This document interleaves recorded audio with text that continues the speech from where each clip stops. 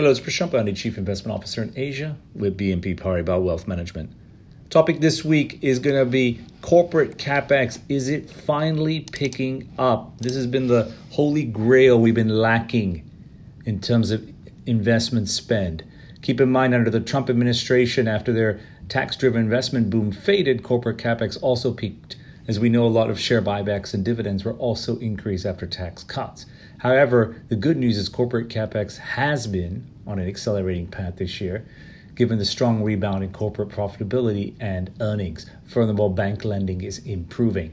When we look at recent data, including ISM and Fed Richmond CapEx intention surveys, they point to robust demand and the need to also rebuild depleted inventories. Of course, this is also causing supply chain bottlenecks.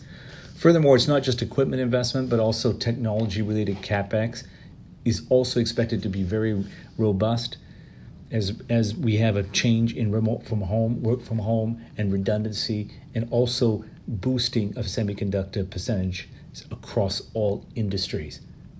Finally, the Biden administration's Build Back Better program, proposed at up to $2 trillion, will be passed likely over the summer, or if it requires Republican disapproval, and it'll be passed by the Democrats under reconsideration likely later in the year. While it may not be $2 trillion, closer to $1.5 trillion, this investment in public infrastructure, which has declined significantly a percentage of GDP, could improve.